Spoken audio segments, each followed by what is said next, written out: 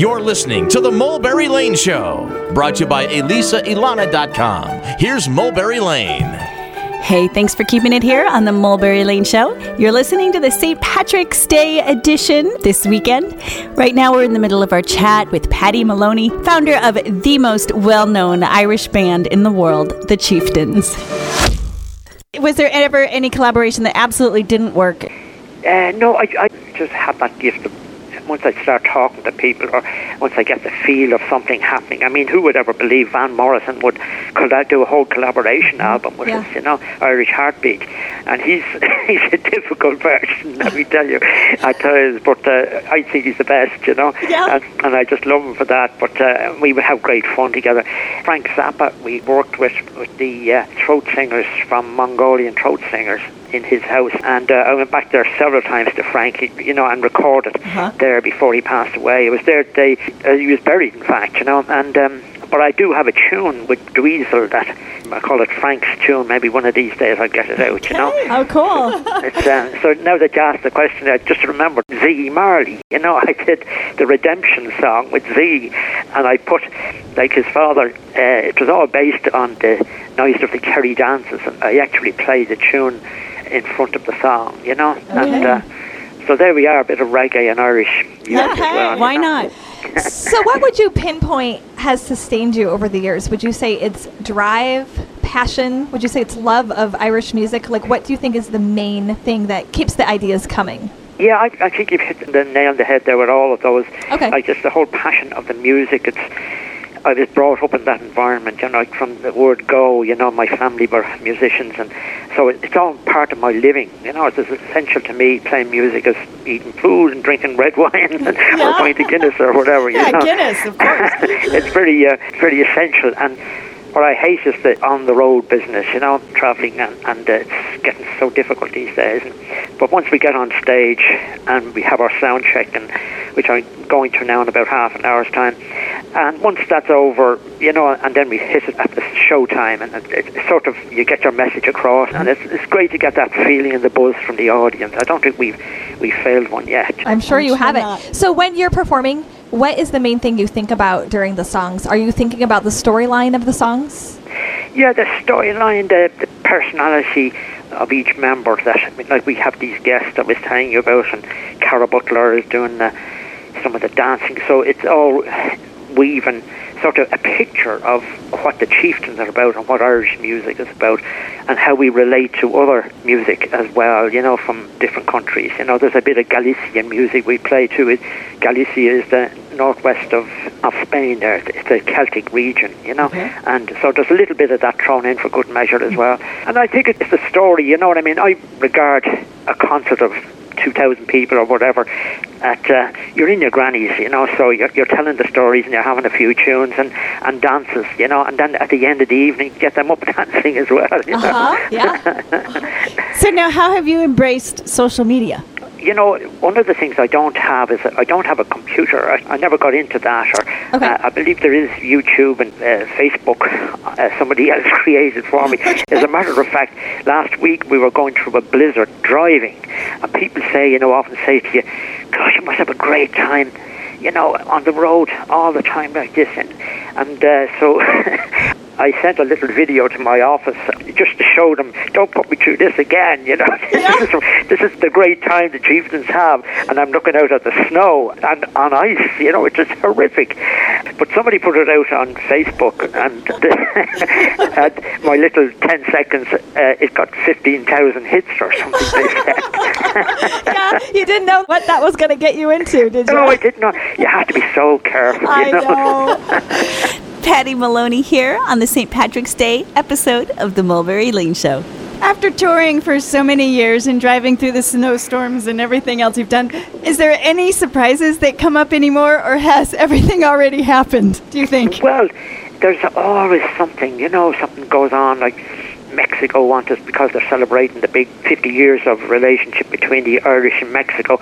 They wanted us, in fact, to go straight from the tour into Mexico and perform there, and anything like that to happen. Well, I've done quite a bit of film work. We got an Oscar for Barry Lyndon, many years ago, and just 4 weeks ago, I actually appeared in a film that I haven't got the name of. I was asking about it as myself, you know. It wasn't a documentary. But and I have so many stories to tell about all of the years and the travels that we've done and the people we've met. And a book has to be written. Oh, They've been you have asking to me do for that. 6 years now to do that, you know. Yeah. Now, you sung for the Pope's visit to Ireland, and your instruments have gone to space. You were the first Western band, you know, after the wall fell in China. So do you have a highlight of your career so far? I would have thought, you know, I took my time in going full-time professional. Like, we were semi-professional from 62 to 74, that's when it was.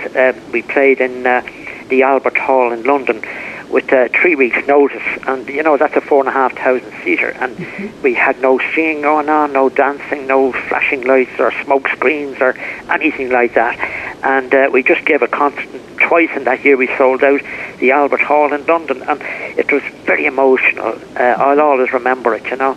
And then playing for the Pope, of course, Pope John, when he came to Ireland in 1979, there was 1.2 million people in the Phoenix Park in Dublin, and we played to that crowd, you know, and it went to 1 billion people, in fact, all over the world, you know, his visit to Ireland, you know. So there's been wonderful times like that we've had, and you know, it's just been terrific. In concert, I play a little tribute to Sean Potts, my dear friend. He was co-founder when I formed the band, and he passed away last year, but I play a little lament for him in concert every night. Wow. And so once a chieftain, always there, no matter where you are, you know. Yes. And Derek Bell is often mentioned, and Martin Fay, and 3 members who passed away, you know. Yes. But it's still great, Don. It's still buzzing, you know. Oh, yeah. Anything you still want to accomplish? Oh, it's hard to know. Sometimes I get invited to do big productions, massive productions, and they take up a lot of time, and I almost fell into the trap there a couple of years ago. You know, the dancers that we have, like Michael Flatley of Lord of the Dance and Riverdance, and Gene Butler, both of whom started their career with the Chieftains. And it was based on the producer in Boston there last September. She invited me to play with them. So she wanted to make an announcement that I was the person responsible for Riverdance, you know, one of the big productions. And because of what we do and still do to this day, you know, we've been doing it all these years. But I almost got drafted into doing a production, a similar one, a second one of that kind. And I spent 6 months, you know, sort of that. And then I would have had to spend a whole year just doing nothing else. And that didn't suit me at all, you know, and I just backed off. To be out on stage. Absolutely, yeah. And the variety. And before we let you go, we have to ask you, how do you celebrate St. Paddy's Day? Well, I was just thinking, you know, for next year, the Irish rebellion that took place in 1916, that I might play in my home country. And because for the last 40 years we've been playing in the States. If it's not Carnegie Hall on Patrick's Night, it's someplace else, Washington or Boston Symphony Hall or something like that, you know. And this year we're in Costa Mesa with the Symphony Orchestra, but it's always a busy time for me. But in years gone by, you know, it's a holy day, and you go to Mass, and you have your shamrock, your little sprig of shamrock, and a badge, and it was like a Sunday. And in fact, the pubs in those days, they only opened up for 2 hours on a Sunday, so the same thing happened on St. Patrick's Day. They were closed except for 2 hours, you know. That's a different story now. You know, they do a whole big week. You know, there's a lot of publicity here for the country and for tourists and that, you know. So now it's a big week of festivity back in Ireland, you know. But that's how it was with me in the younger days, you know. And more recently, as I say, I'm here in the States. Okay. Well, Paddy, we want to thank you so much for joining our show. It's been utterly wonderful getting to know you. This has been love this chat. Well, there's so many other stories. We could go on forever, you know. I'm an awful yapper, as you probably know. And it was great to talk to you, girls. Thank you so much for that little song. Oh, thank you so much. Paddy Moloney of the Chieftains on the Mulberry Lane Show today, St. Paddy's Day edition. We'll be back with Colm Keegan of Celtic Thunder. Down by the sea, there is a crowd.